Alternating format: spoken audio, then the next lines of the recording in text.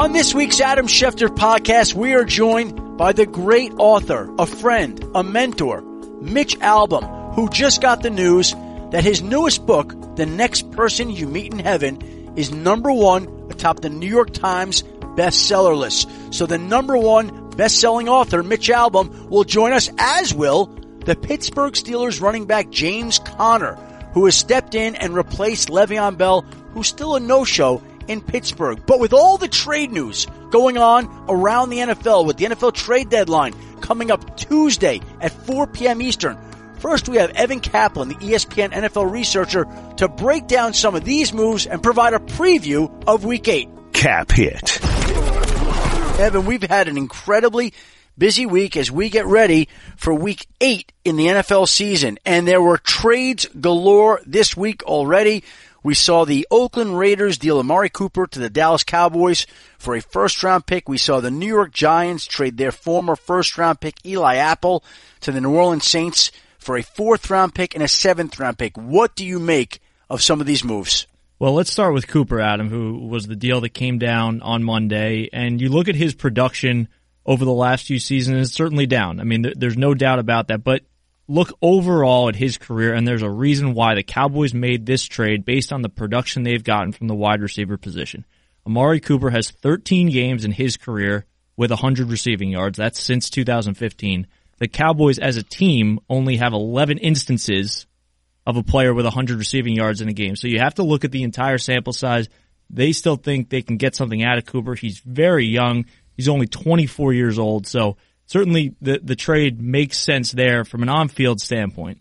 And you look at the Giants, and look, since this new regime has come on hand, they have continued to get rid of some of the Giants' former first-round picks.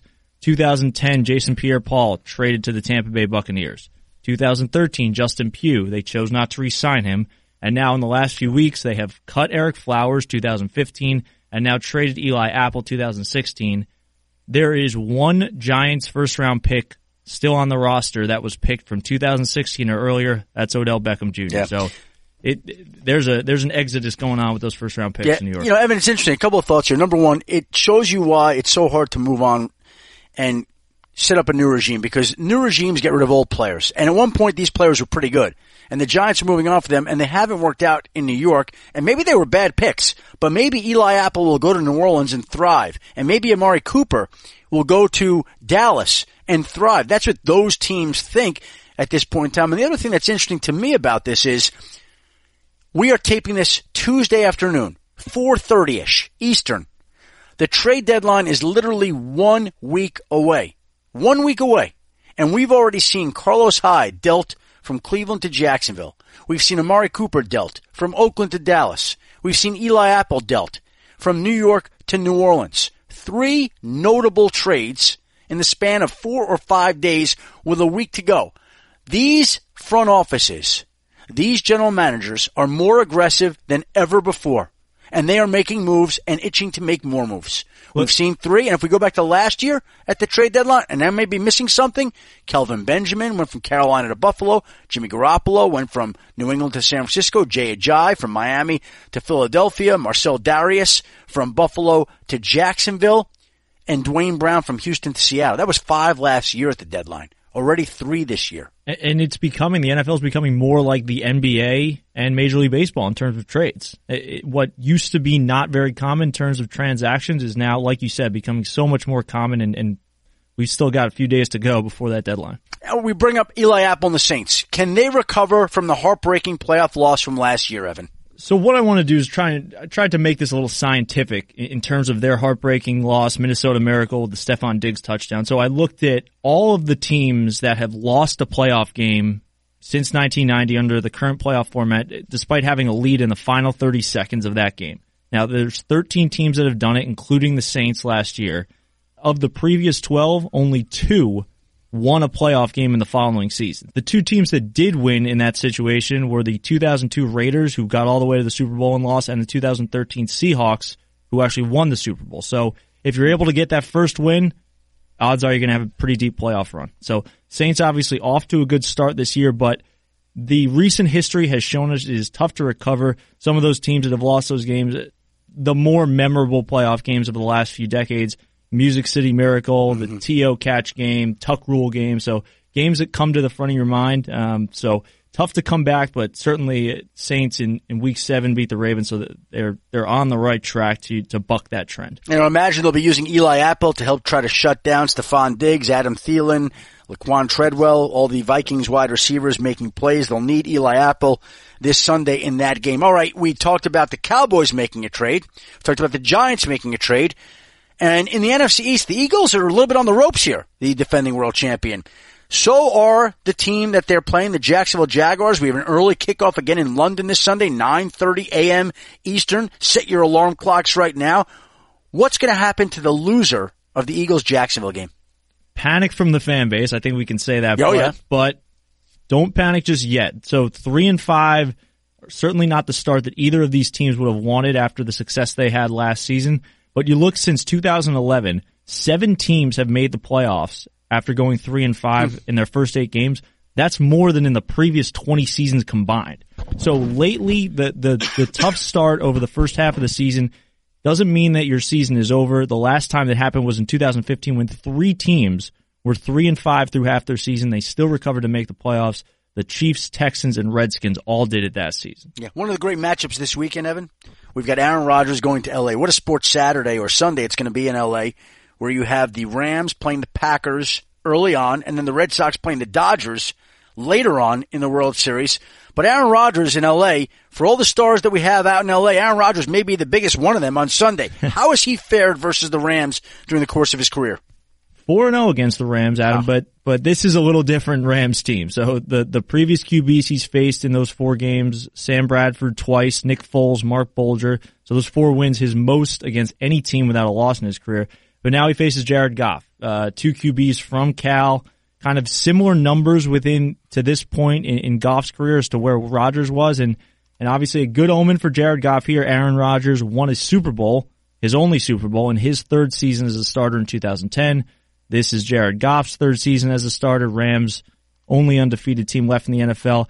And this is something to keep an eye on. Certainly, I'm sure all Packers fans have this on their radar already, but you look at their schedule coming up. It is brutal. Rams, Week 8, Patriots, Dolphins, Seahawks, Vikings. 4 of those games are on the road. So a tough upcoming schedule in a competitive NFC North, certainly. How about that? And the last game that I want to bring up with you, Evan, is the Browns in Pittsburgh. Now, this is a new regime in Cleveland, and they've already played 4 overtime games this year. The record is 5 that the 1983 Green Bay Packers sent, but it feels like the Browns are going to overtime every single week, breaking the hearts of their fans some weeks, coming through in others, but at least being competitive.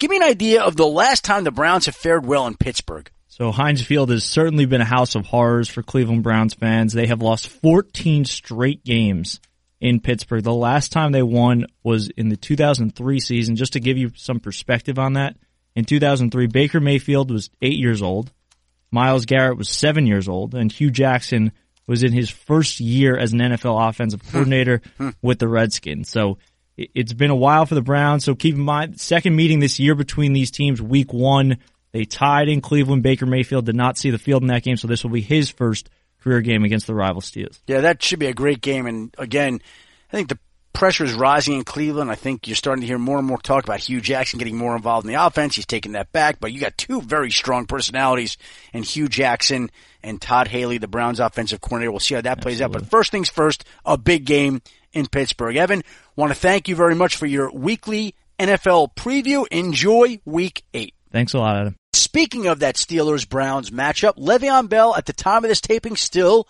has not shown up at the Steelers training facility. Another week without Le'Veon Bell. The beat goes on. A lot of people feel he'll be back next week after the trade deadline so that he can report at 4:01, sign his franchise tender, and the Steelers won't be able to trade him.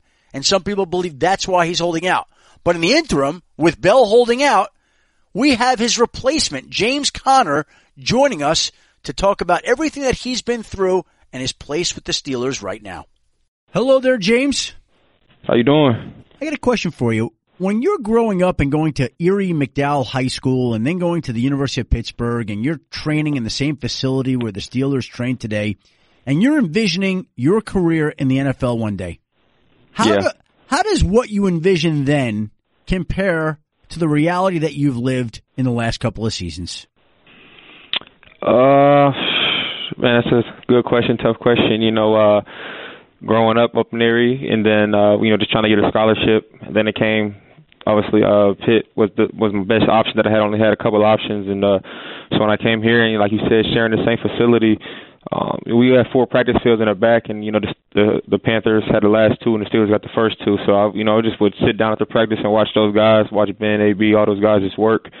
And, just envisioning myself on an NFL team, not knowing it would have been the Steelers. It was going to be the Steelers. And so for me to, stay here in the same city, it's just surreal, and, it's like living a dream. And how is it compared to what you imagined then? It's everything kind of I expected. For now I can say that because year 2, my first year, was a little different, getting adjusted to things, watching a lot and stuff. But, now that I'm playing and stuff, it's kind of what I expected.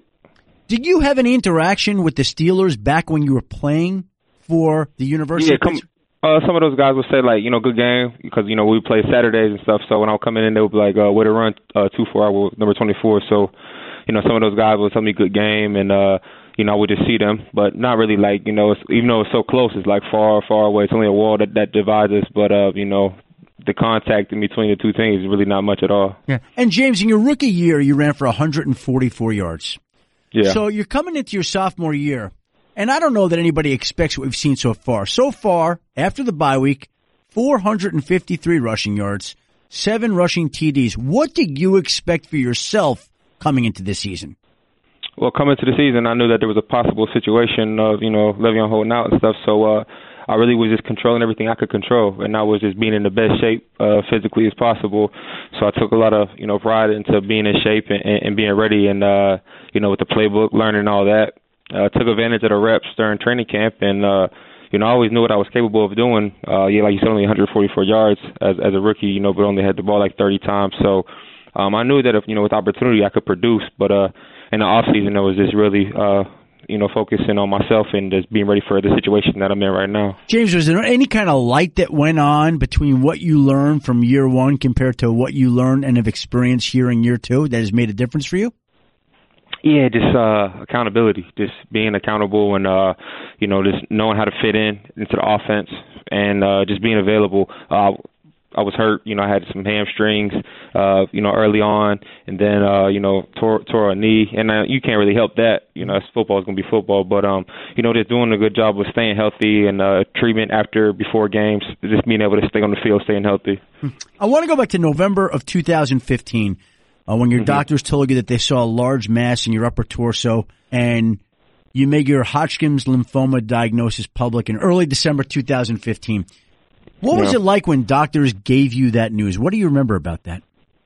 Really just shocked and confused. I remember I got the phone call, and after one of my scans, they said it looks like Hodgkin's lymphoma, and I wasn't familiar with that. I didn't know what lymphoma was, and I said, what's lymphoma?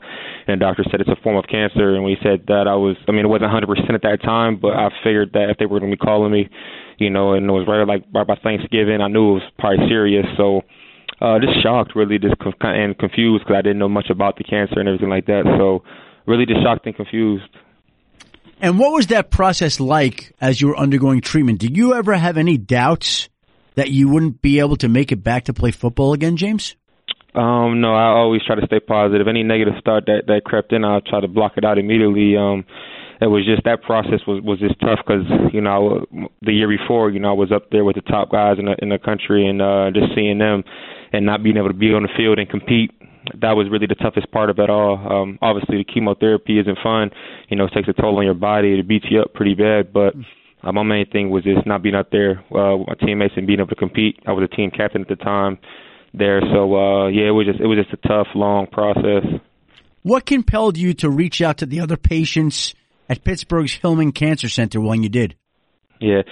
Just because, I was a part of something that was bigger than me. At every treatment, I'd have family around or some teammates would come and then I would see other people, whether it be young kids or elderly adults that, said they've been coming here. Their cancer is a long-lasting cancer. They've been there for 8 years or they've been battling for 10 years and they'd be by themselves. It's reading a newspaper or just, looking lonely. So I'm thinking, I have like a camera crew around me just because, of my status and teammates and all the support group while I was getting chemo, but they'd be by themselves. So I was kind of like, man, I didn't want nobody to feel no ways or we're all going through the same thing, just trying to show them that we're just alike. How often now do you have the chance to reach out to patients at the Hillman Cancer Center?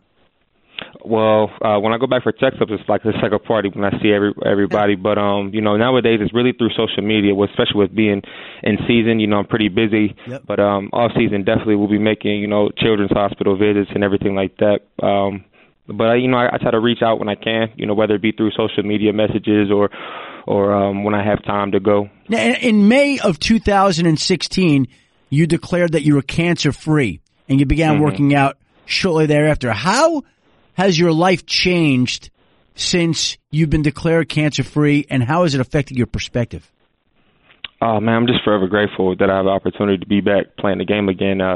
Life has changed just because, I'm part of something way bigger than football now. It's the cancer community is like a brotherhood. It allows me to, connect with people, any color, any race, any gender, firsthand, because I know exactly what they went through now. So now it's like people who aren't even fans of football or know anything about football, they know me as the survivor, So really just like the audience and people that I've reached that I can connect with is way bigger than just the football audience. And so I'll, always have that cancer survivor attached to my name. And what's your message to all the people out there who are looking to you for inspiration, James?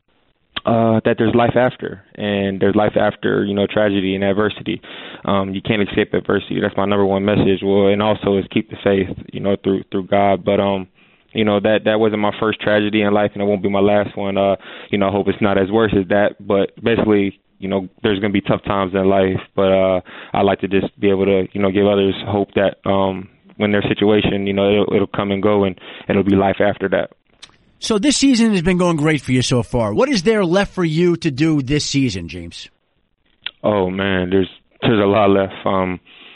It looks decent on paper, but, when I watch the film, that's the thing that I'm learning every week is that you learn something new about yourself, and there's always mistakes after every game. So, oh, man, there's a lot of football left, and there's a lot more I can do, just with the ball in hands and the ball without the ball. So, yeah, we have a lot of football left. So, man, every week is a new week, and I have a lot to prove still. What have you learned from the Le'Veon Bell situation yourself right now?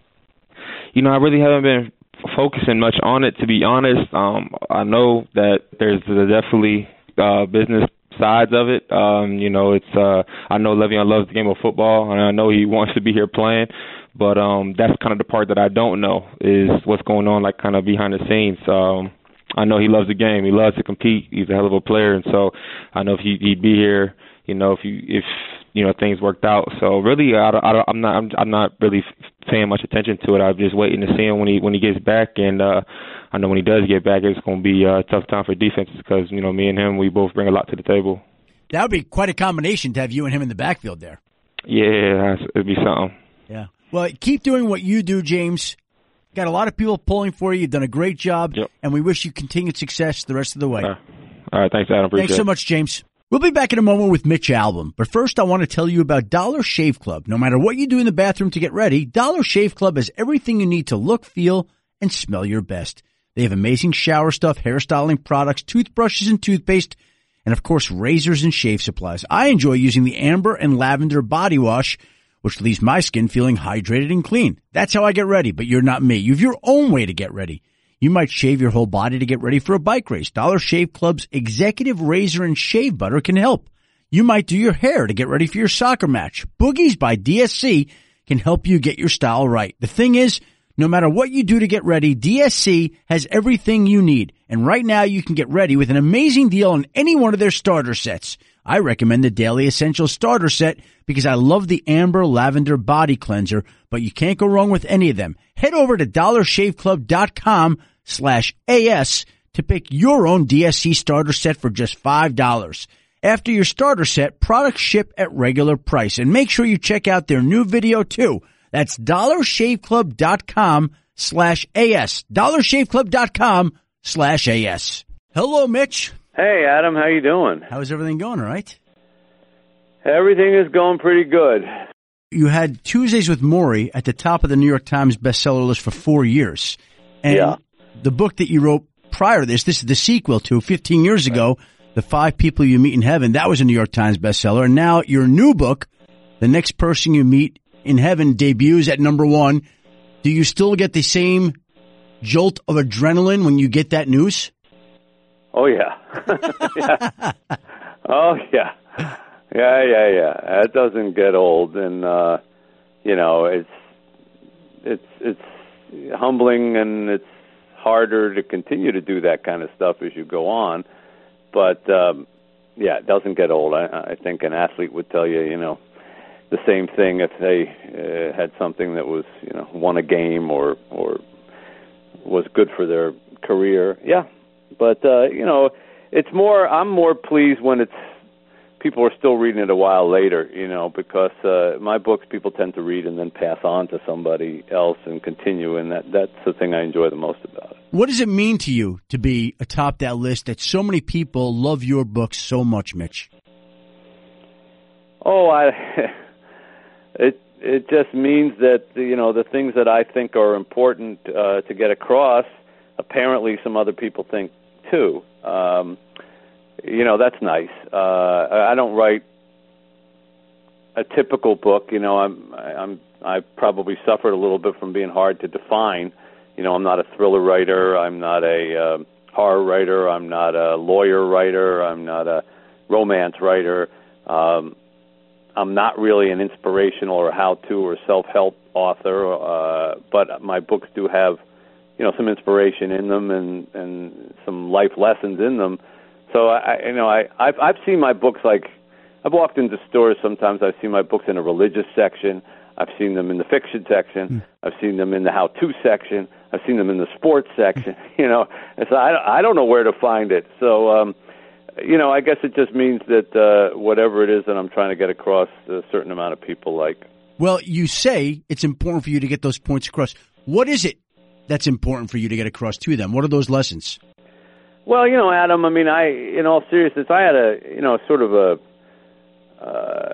life-changing experience when I was about 37 years old. I've been a sports writer thick and thin for the first 16 years of my career. I was writing a column for the Detroit Free Press. I was on ESPN 3 days a weekend when I started ESPN2. I did the Sports Reporter show. I did a radio show. I said no to nothing when it came to sports. Sports was everything, and I wanted to be as ambitious and successful as I could in it. And then when I was 37, I happened to be flipping the remote control, and I saw an old professor of mine from college talking to Ted Kaplan about what it was like to die from Lou Gehrig's disease. And I was taken aback because in all my ambition and chasing of all these sports dreams, I had forgotten about him, and I hadn't stayed in touch with him, and he and I had been extremely close in college. So I went out to see him. I thought it would be a one-time visit. It turned into all the Tuesdays that he had left in his life, and I ended up writing a book called Tuesdays with Maury to pay his medical bills. And that was supposed to be a tiny little book, but for some reason, when it came out, it just grew and grew and grew and grew and still grows, and it turned my whole life around, Adam. And you knew me, and you knew me before, and you knew me after. And, suddenly I couldn't go through an airport. People used to say to me, who's going to win the Super Bowl? And I'd say, Patriots, and just keep going, And then all of a sudden I was going through airports, and people were saying, my wife died of cancer, and the last thing we did was read your book, Tuesdays with Maury. Can I talk to you? And you can't go, Patriots, and just keep going. You have to stop. And I've had to stop and talk to people like that every single day of my life, sometimes 2, 5, 10, or if I'm at an event, 50 or 60 times a night, to hear stories about lost loved ones and how they're dealing with disease or major events in their life. So my whole emphasis of what's important in life changed after Tuesdays with Maury, and my books changed, and my writing changed, and what I wanted to get across in all the books that I've written subsequently have been kind of a result of the lessons that I learned from my old professor. And I'm still, even with this new book and even with all the previous ones, each one of those books can be directly tied back to something that I sat with Maury and talked about and still resonates with me. What have you learned during that time, Mitch, about the language of loss? Because in all these books, there is the language of loss that's so important that people have so identified with. So what have you learned about that people have taken to so much? Well, the best way I can explain it actually is in this book because, as you know me personally, yes. I've suffered a lot of loss in the last few years. I lost my mother, my father, and our little girl that we were raising from Haiti, all within about 3.5 years. And that's a lot, especially the multiple generations of it. And in this new book, The Next Person You Meet in Heaven, which follows the kind of idea of the 5 people you meet in heaven, where a person goes to heaven and meets 5 people from their life who they may have known or may not have known, but they explain to them something that they didn't understand about it. One of the characters explains to the woman who is going through her heavenly journey about loss. And he does it this way. He takes these pipe cleaners that play a part in the story, and there's 5 of them, and he takes one of them and he makes a tiny little heart, perfectly round and perfectly shaped. And he says, you see this heart? It's perfect and it's unlined. This is the heart that we're born with. Then he takes the other 4 pipe cleaners and he makes this really big heart that's lined and crisscrossed. And he says, you see this heart? This is the heart we die with. And the woman says, but it's all broken. And he says, that's right. And she says, that's what ruins it. And he says, no, that's what makes it whole. And that is what I have learned about loss and how I have to choose to talk about loss is that, yeah, it hurts. It lines our heart. It crisscrosses and it dents our heart up and it breaks it. But those lines are how you come to appreciate your life and how you come to appreciate what you still have and the loved ones that you still do have. And if our hearts were all like when we're born, we'd never miss anything because, if you don't lose anything, you don't appreciate anything. And so all those cracks allow the light to sort of come into your heart and understand what it means to have and what it means to lose, but what it means to still have while you're still here. And that's why I say about our little girl that we lost, we didn't lose a child. We were given a child.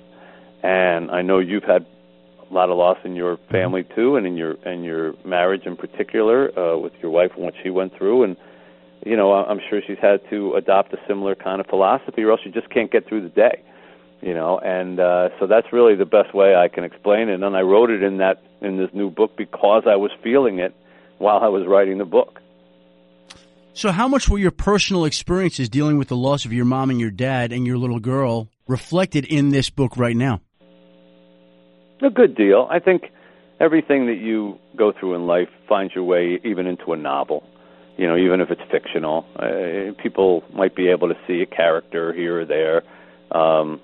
There's a moment in the book, there's a sentence in the book where this woman Annie, who is kind of the focus of the book, she's the little girl from the first book who got saved by Eddie, who pushed her out of the way from a cart. He died, he went to heaven, but she lived. Now this is the story of her and what happens to her in her life, and then what happens to her when she dies and goes to heaven. And one of the 5 people she meets is Eddie from the first book. And there's a line in there when she is talking about a child that she lost, who she gets to hold again, and just for a moment, and then it's gone. And the line is, she felt utterly full and utterly vacant at the same time, which is what having and losing a child is like. And that line is written right from my own life, and that's exactly how it feels. When you lose a child, you feel like you've had everything you could possibly want in life, and you are missing absolutely everything when it's gone. So, your personal life will always find your way into fiction somehow or another, just sometimes more than others. Mitch, you're on a tour right now. I know you're in Philadelphia today, or you're going to be in Philadelphia today. You'll be in Toledo, Ohio, November 7th, then Roswell, New York on Thursday, November 8th. And you've already been to a number of cities. What has been the reaction of people that you've met along the way? What has been their biggest takeaway of your new book? Well, first of all, for 15 years I've been getting their letters and emails about what happened to Eddie, and what's the second stage of heaven, and you can't just stop that story there. And what happened to the little girl? So one nice thing is that I've answered those questions. I don't get those anymore. Another thing is, the book is so small. I write these short books that sometimes the lines are long, and people will come up and they say, "Oh, I've read half of it in line already." Like, well, can you save the second half? I don't want you to put it back and say I finished it. You got anything else? But they're very glad to see these characters come back, which is interesting because I've never written a sequel. I wasn't lucky enough to invent Harry Potter or Jack Reacher or anything like that, where you can just keep going back to them. So this is the first time I've ever revisited characters, and it's like readers are grateful. Oh, thank you. I always love that. I always, I rushed out because I always wonder what happened to them. So the reaction's been really nice, and the whole idea of the first person, the 5 people you meet in heaven was about Eddie, and his whole issue was that he thought he was a nobody. Mm-hmm. And I tried to say there's no such thing as a nobody. Everybody affects somebody. And this book, Annie, the little girl who grows up kind of guilty of the accident that she caused this man to lose his life while she lived, she feels everything she does is a mistake. Everything I touch goes sour. Everything I do is a mistake. And the lesson of this book, is sort of like there's no such thing as everything being a mistake. All of our mistakes lead to something else. And if you have your eyes open, you see that they actually can sometimes lead to opportunities. I'm sure many times in your life, you can look back on something you thought, oh, this is terrible that this is happening, this is awful, or I really messed this up. And then 2 years after that, you go, wow, if I hadn't messed that up, I wouldn't be in this situation that I'm in now. So, people are grateful for that lesson, and if it's of any comfort to them, I'm happy. That's the story of life right there. I mean, everybody could look at all these instances in their life where things haven't worked out, and they lead you to certain other opportunities, relationships, situations that you would never imagine. And you hope that they're good ones, not bad ones, because that also happens sometimes. Right. But if the next thing's a bad one, then that leads you to something else. Everything trips us into something else. We're sort of our lives are sort of a series, whether they're in sports or anything. I mean, athletes will always tell you that too. Oh, I got traded. I thought it was over, and then, it turned out that's where I met my wife, and we had all this. We all just kind of bumbling along, things happening to us, and then later when we're finally at the end, we sort of understand, and that's kind of what this 5 People You Meet in Heaven series is sort of about. That we have no clue when we're here about why this happened or why this. We lament a lot of things. We were angry about a lot of things. Why did I lose that person? Why did I lose that job? Why did I have to go to fight in the war or whatever? And to me, I always thought, well, if heaven is really what it's supposed to be, where it's this place of eternal bliss, then the first thing that'll happen is they say, okay, let's explain to you what you didn't get while you were down there on earth. Let me show you why this worked and this worked and this worked, and that's what happens to these characters when they actually get to the afterlife. So how do you look back on your life now, Mitch, and all that you've accomplished? And I mean this when I say this. There's nobody in our business that I admire and respect more. There's nobody that I looked up to more in the business. And I look at everything that you've done with all these best-selling books, with the establishment of the 9 charities in Detroit, with the orphanage that you operate in Port-au-Prince, Haiti, with all the good and charitable and philanthropic work that you've done. How do you look back on your life now? Did you ever think that this would be what it is now? Well, no. I mean, that I can answer very quickly. I never thought my life to this point would look like this at all. I started out as a musician, so where were my aspirations? I didn't write a word, so even getting into writing was an accident for me. Getting into sports writing was a total accident for me. I was applying for a Sunday magazine writer's job. I liked sports, but I wasn't fascinated by sports. It just so happened that the guy who was looking at the clips for the Sunday magazine writer's job, he rejected me, but he took my envelope of clips, he walked it across the newsroom and gave it to the sports editor and said, hey, this guy's written some sports before. He's got a bunch of sports clips in there. I don't know, maybe you're interested in them. And that guy, Fred Turner of the Fort Lauderdale Sun-Sentinel, read my clips, called me up. I was in Finland at the time. He called me up, offered me a job, and gave me an entry into sports writing that I never would have had. Now, I look at that, Adam, and I say, I don't even know who that guy was who read my clips and brought them across the newsroom and gave them to Fred. But what if he didn't? What if he'd just thrown them in the trash, like most people do? I wouldn't be talking to you right now. So here's a person who changed my life totally, and I don't even know his name. I couldn't thank him if I wanted to. So that's all of my life has been like that. That's why these 5 people you meet in heaven, next person you meet in heaven, that's what they all find out, is like somebody changed your life in a way that you didn't even know, and you may not even have a chance to thank them, and they're responsible for it. So to answer your original question, no, I could never have seen all this stuff happen to me. I'm the definition of that John Lennon quote, life is what happens to you while you're busy making plans. You know, while I was busy trying to be this, that, and the other thing, life had something else in store for me. And now at this age, you know, I'm not done, I'm not finished, you know, but I'm older and wiser. And it's funny, the longer I have been in sports and that the world of, you know, I've done some movies and things like that, this high-profile world of fame, the more I appreciate the absolute opposite of it. The kids that I take care of in Haiti every month who have nothing, who are left to die out in fields and, you know, as infants, and who wandered around the country for several years after their parents were killed in earthquakes, just wandering around, being picked up by random strangers. My heart goes totally to that, and totally away from fame and celebrity and stuff that I've been covering and writing about, and athletic fame and all that. My interests every year get less and less in that, and more and more in helping the people you'd never even hear about. And that's been interesting to me. I didn't think that my life would turn out that way. And so you're touching their lives, and not to personalize this, but I mean this when I say this, Mitch, you touch and change my life, because when I went to Michigan in 1985 as a freshman, I had never read anybody the way that you wrote. Your work inspired me. It motivated me. It made me want to become a sports writer. And I told you I wanted to be Mitch Albom when I was in college. I never. And you remember what I told you all the time?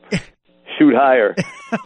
well, let me. But I'm just being honest when I say this, that you helped set me on the path that led me to where I am today, and I would not be there without having been inspired by watching you work and do everything that you did. And I could not believe the work that you did with everything in Detroit. It blew me away.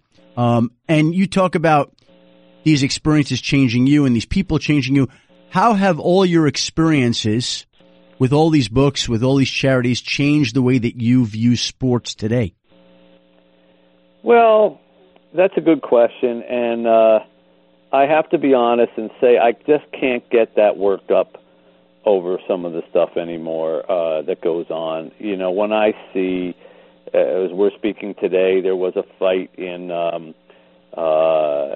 basketball game between a couple of guys trying to, you know, out-macho each other with the Lakers and the Houston Rockets. And I just shrug and go, honestly, you know, really that's your big issue. You know, who's the toughest guy out in the court?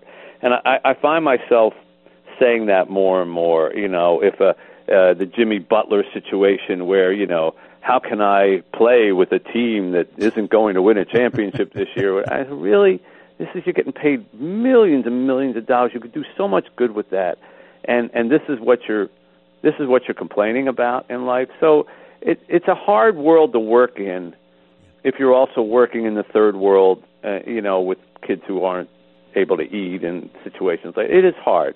But I try not to become like holier than thou about anything. You know, I'm the one who chose to work in the other world. They're not forcing me to be in sports. Mm-hmm. So I just don't get that crazed about it. And I tend to write stories or talk about stories that are smaller or that are, you know, off to the side. And you've known me a long time. I've always kind of gravitated to those kind of stories anyhow. You know, the most fun I ever had writing sports was when I went to the Iditarod, yeah, and covered dog sled racing for 2 weeks in Alaska, freezing my ass off. So, you know, I guess I've always sort of gravitated to that stuff anyhow, but it's just the trivial stuff and the Twitter wars and the things like that go on between athletes really doesn't hold much interest. I have to fight myself to becoming angry at it. But the games themselves are still interesting. You know, they still are. Fun. They're still magnificent performances. The level of talent has gone up so much since I've been in sports writing. The level of college talent, the level of 23 and 24-year-olds in major leagues. We were just talking the other day or on the Sports Reporters podcast about how young Patrick Mahomes is, and so how do these guys get so good so young? So it's all improved. Everybody's faster and stronger. And I enjoy that. I mean, and there's no reason that you can't do both things. There's no reason that you can't write books that are about, what's really meaningful in life and enjoy a fourth quarter, drive to win a game. Why? Who on earth said, well, you have to pick one or the other and you can't enjoy it? It's all part of the tapestry of life. I enjoy it. Mitch, you're still hosting your daily talk show on WJR there in Detroit. You're still writing these books. You're still writing sports columns, doing podcasts. You're doing everything. What more do you want to keep doing? How much longer do you want to keep doing this? What's left for you to do still? Well, you're giving me too much credit, Adam, as you always do, because I don't do any of these things full time. And, even radio, I'm off like 3 months a year, which is unheard of in radio. And I don't write a full-time sports column, and my books come out every 3 years. So I'm trying to balance my life with my work with doing things for other people. And about half of my life now is charity, and that's fine. It ought to be. I've had enough opportunities. I've been blessed with enough. Half of my life should go to charity works now, and I'm happy to do it. And what I still have left to do, there's much to do with these children in Haiti. I've got 47 kids. I want every one of them to be college educated. My first two are up here now in Michigan as I speak. They're freshmen at a school called Madonna University. They got scholarships. One of them is pre-med. Wow. And my hope is that the other 45 all get here and get a college education and then go back to their country and change the pattern that brought them to me. I always say to them, I want you guys to close this place. I don't want there to need to be an orphanage, for kids who were abandoned or let go or whatever. I want you to get married and have children and raise them with good jobs, and then we can close this place up. So I have to live a long time because I got 3-year-olds now, and I keep projecting ahead. I keep saying to Janine, my wife, because we take in new kids. And I said, well, we just took in a 3-year-old. That means I got to live at least 19 more years to get them through college. So I keep pushing the exterior of my envelope. Not if God's willing to do that. That's what I really have to look forward to. There's plenty of challenges in work, but that's the thing I'd love to see the most. Well, you've always taken care of yourself. You always worked out, exercised, eaten right. So I expect you to live a very, very long time, Mitch, and for that to happen. Well, I would meet you down in the hotel rooms, in the hotels and the fitness rooms, and I would come in sometimes. Your listeners might get a kick out of it. I'd come in, you open the glass door with your key, and you'd hear like the chunk chunk chunk chunk chunk chunk chunk chunk chunk of the treadmill, and there's always that voice in your head go, someone's here before me. Damn it, I hope there's some machines left. And I'd come in, and more often than not, Adam Schefter would be the guy in that machine, and you'd be soaked with sweat.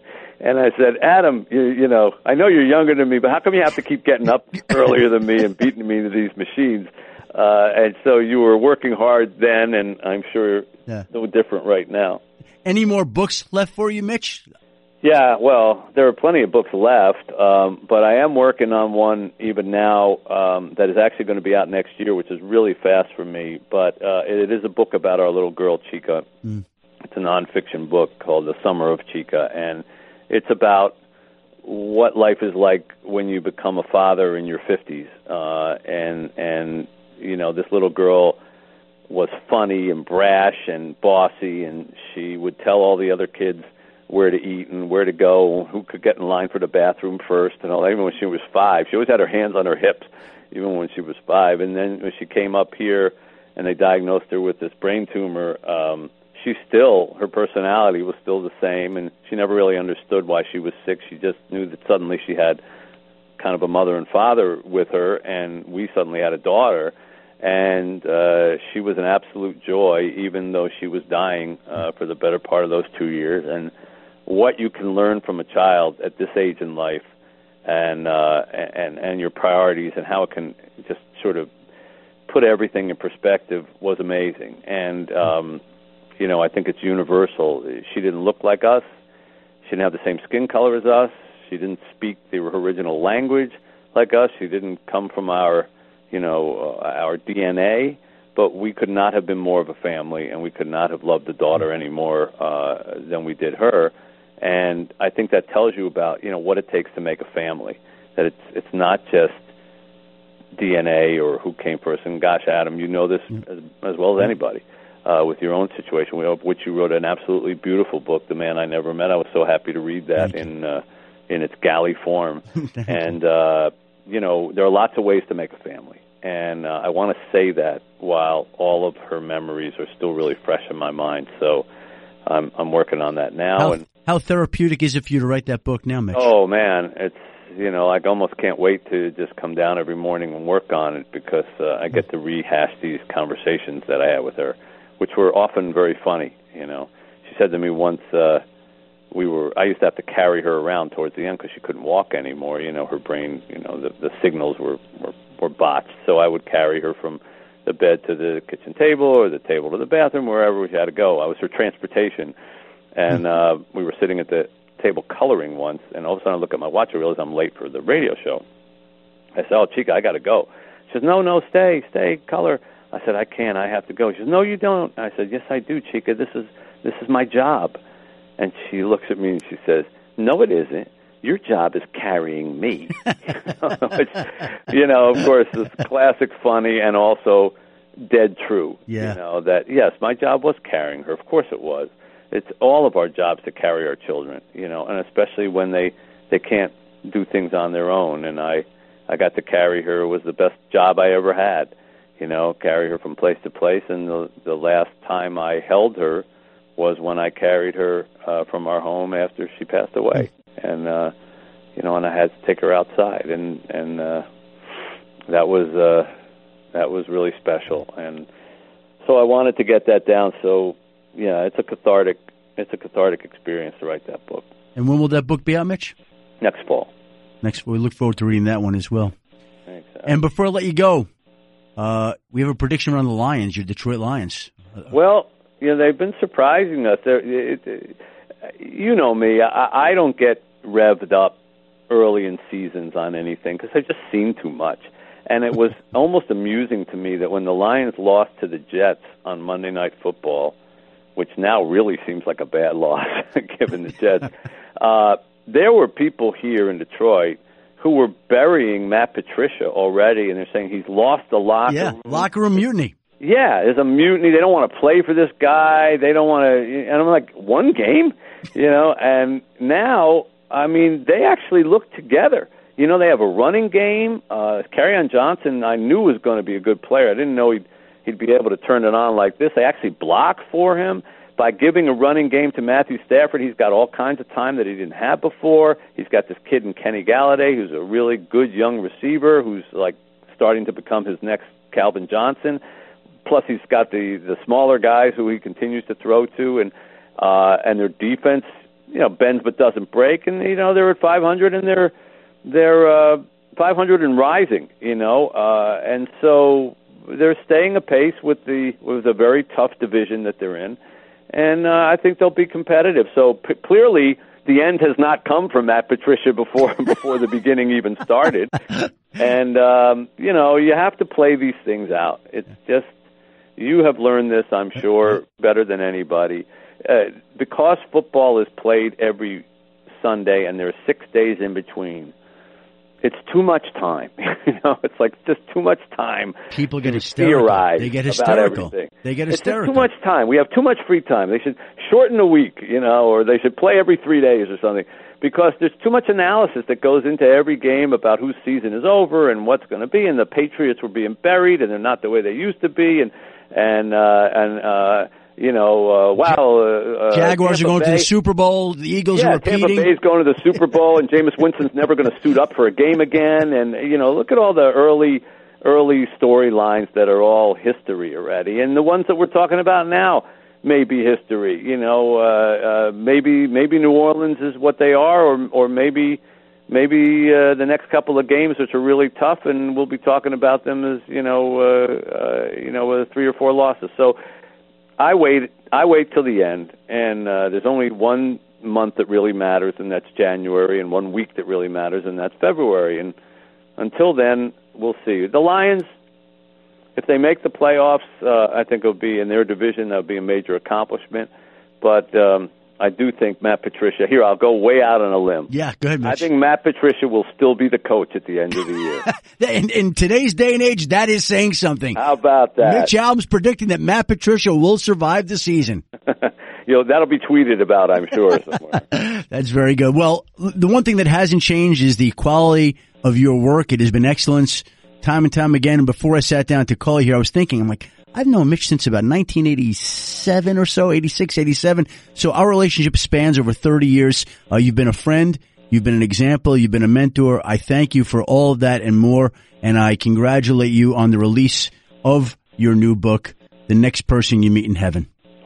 Adam, it's a pleasure to talk to you. And, I have always taken great pride in watching you advance in your career. And you're a perfect example of someone who, I helped you at one point when you were very young and you were a kid in Michigan, and you helped me research the book Bo about Bo Schembechler. But all I did was sort of help you up to a level that you were going to get to one way or another, and then watch you climb much higher than me, and see you advance. And no one has been happier or prouder of watching someone who deserves to be where he is than I am of you over the years. Right. And you continue to do great work, and you did it back then. I mean, for those kids who were out listening to your podcast, you learned something that I learned too, which was your first job, don't ask how much it's going to pay, ask what's it going to teach you. And my first job, I volunteered for a newspaper and worked for 6 months without getting paid, and I learned everything. I don't remember if I paid you. I think I paid you something, but whatever it was wasn't much, or maybe there was nothing. But I know you learned a lot about how to research and how to report, and you are still doing that today. So I'm sure at some point you're helping some young person get started on their career, and so that's how the cycle continues. And it's funny because again, I was one of your research assistants for the Bo book, and then you called me for Fab Five, and you said you were into the project. You said, "There's only one thing I need from you. I have not been able to get a hold of Jimmy Walker. If you can get a hold of Jimmy Walker, please let me know." And 24 hours later, I got you a number to get a hold of Jimmy Walker, which turned out to be like the highlight of that book. When I went, and that's Jalen Rose's dad, exactly. who Jalen Rose had never met, and you found him or found his number. I called him and met him in Atlanta, I want to say, or somewhere in Georgia, in some park. I drove to some park where families were having hot dog, things and barbecues and stuff. When we met in this park, he was wearing a white jumpsuit, I remember, or a white tracksuit, and no one had found him. No one had talked to him, and I ended up, interviewing him about Jalen, and then went back and told Jalen about him, and gave Jalen the number. And I don't know if Jalen, he didn't call him right away. I think eventually they spoke, and you were instrumental in that. Well, it's like I tell everybody, Mitch. I helped you with Bo. I helped you with the Fab Five, and my efforts were so instrumental to your success that the first time you didn't use me was for Tuesdays with Maury, and you see how that impacted you and slowed you down.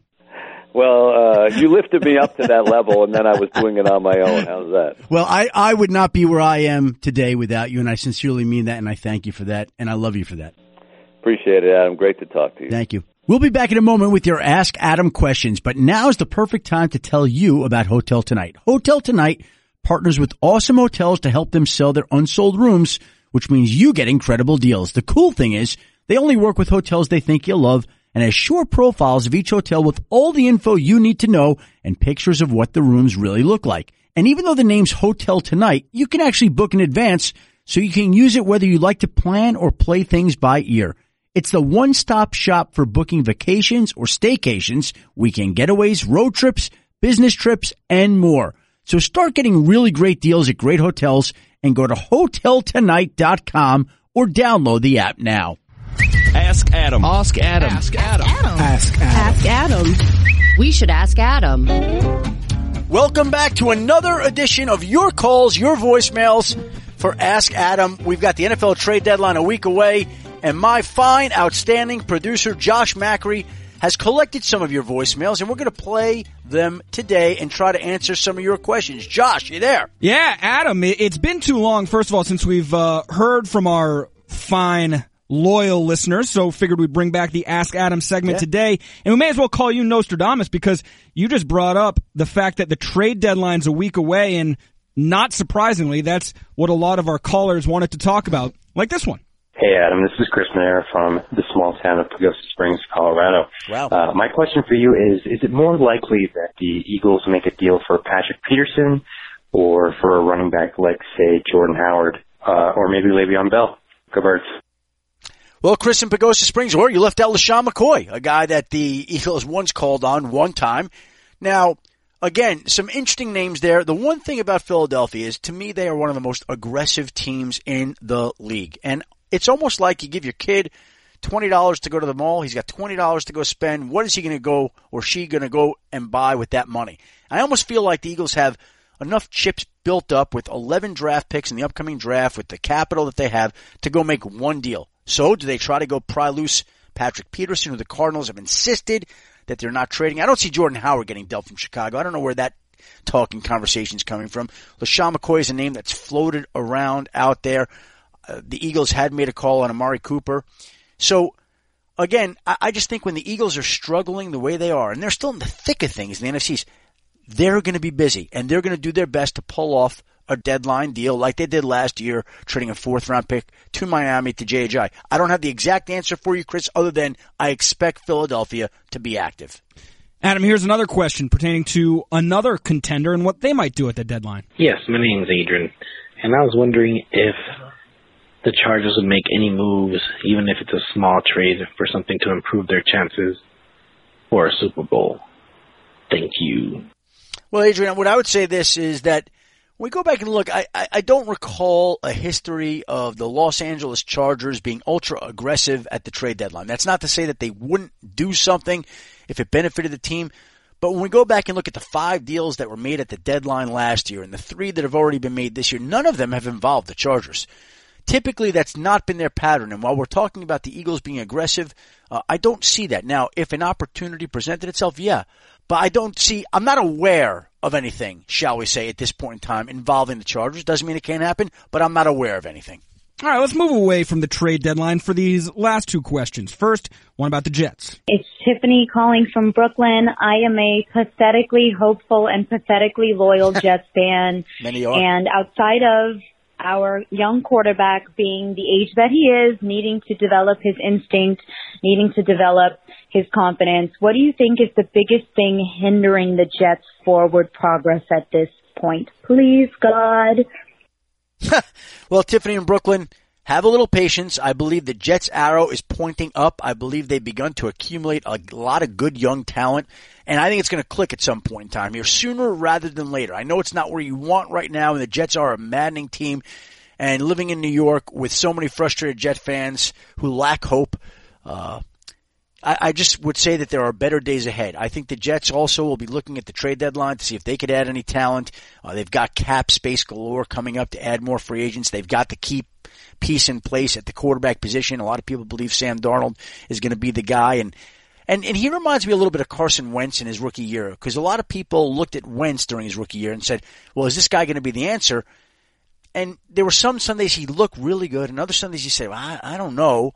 And it's not entirely dissimilar with Sam Darnold. And then in his second year, Carson Wentz just took off. And I think it's going to be similar with Sam Darnold. They've got to get better up front on the offensive line. That may be the biggest thing this team needs to do. They've got to protect their franchise better than they have and ensure that they go out and get some of these offensive linemen this upcoming offseason so that they can protect Sam. And if they do that, I think he can be like Carson Wentz in his second year. Carson Wentz was vying for the NFL MVP award before he tore up his knee last December in LA. But I really believe, Tiffany in Brooklyn, that the Jets are on the right track. Let's stay in New York for the final Ask Adam question of the week. Hey Adam, my name is Mike. Just finished watching the Monday Night Football game, and we saw the Giants go for 2 when they were down by 8. And people were talking about how it's an analytical move. Is football starting to become more of an analytical type of a game all of a sudden? Are coaches looking into numbers more now, like baseball has become? Thanks. Well, Mike, I think that's been a trend in the league for a long time. I don't think it's anything new. I think that many front offices, the Browns turned over their front office to analytics before they fired some people. And many teams, almost all the teams, every team has analytics people in place. And we know the effect it's had in baseball, and I think it's had a similar effect in football. I don't think it's as relevant. There are still old school people, old school coaches, front office members who like to do things their way that don't rely on analytics. I've had people say to me, longtime general managers, hey, there are some things that numbers just can't see and judge and gauge. And that's why you see old-time scouts, personnel directors, GMs show up at college games to watch the way a guy interacts with his teammates, to see the way he behaves in the huddle, to see how he handles a big play or a big loss or whatever it may be. So analytics have their place in the NFL. They've played a prominent role for a while. I don't think it's anything new. I haven't heard it associated too often with a play call like you're talking about there, but they definitely have a spot in the NFL. Thank you, everyone who submitted an Ask Adam question this week. And a reminder, if you'd like to do so moving forward, just call 860-506-5779. Leave your name and a question, and if it's good enough, you'll make the podcast. So thank you to the listener for all those questions this week, and special thanks to my friend, my mentor, the New York Times best-selling author, Mitch Albom, for joining us on this podcast, as well as the Steelers running back, James Conner, who has stepped in admirably for Le'Veon Bell, and our ESPN NFL researcher, Evan Kaplan, for providing a preview of Week 8 in the NFL. Please join us again next week for another edition of the Adam Schefter Podcast. Thanks for listening today, everybody.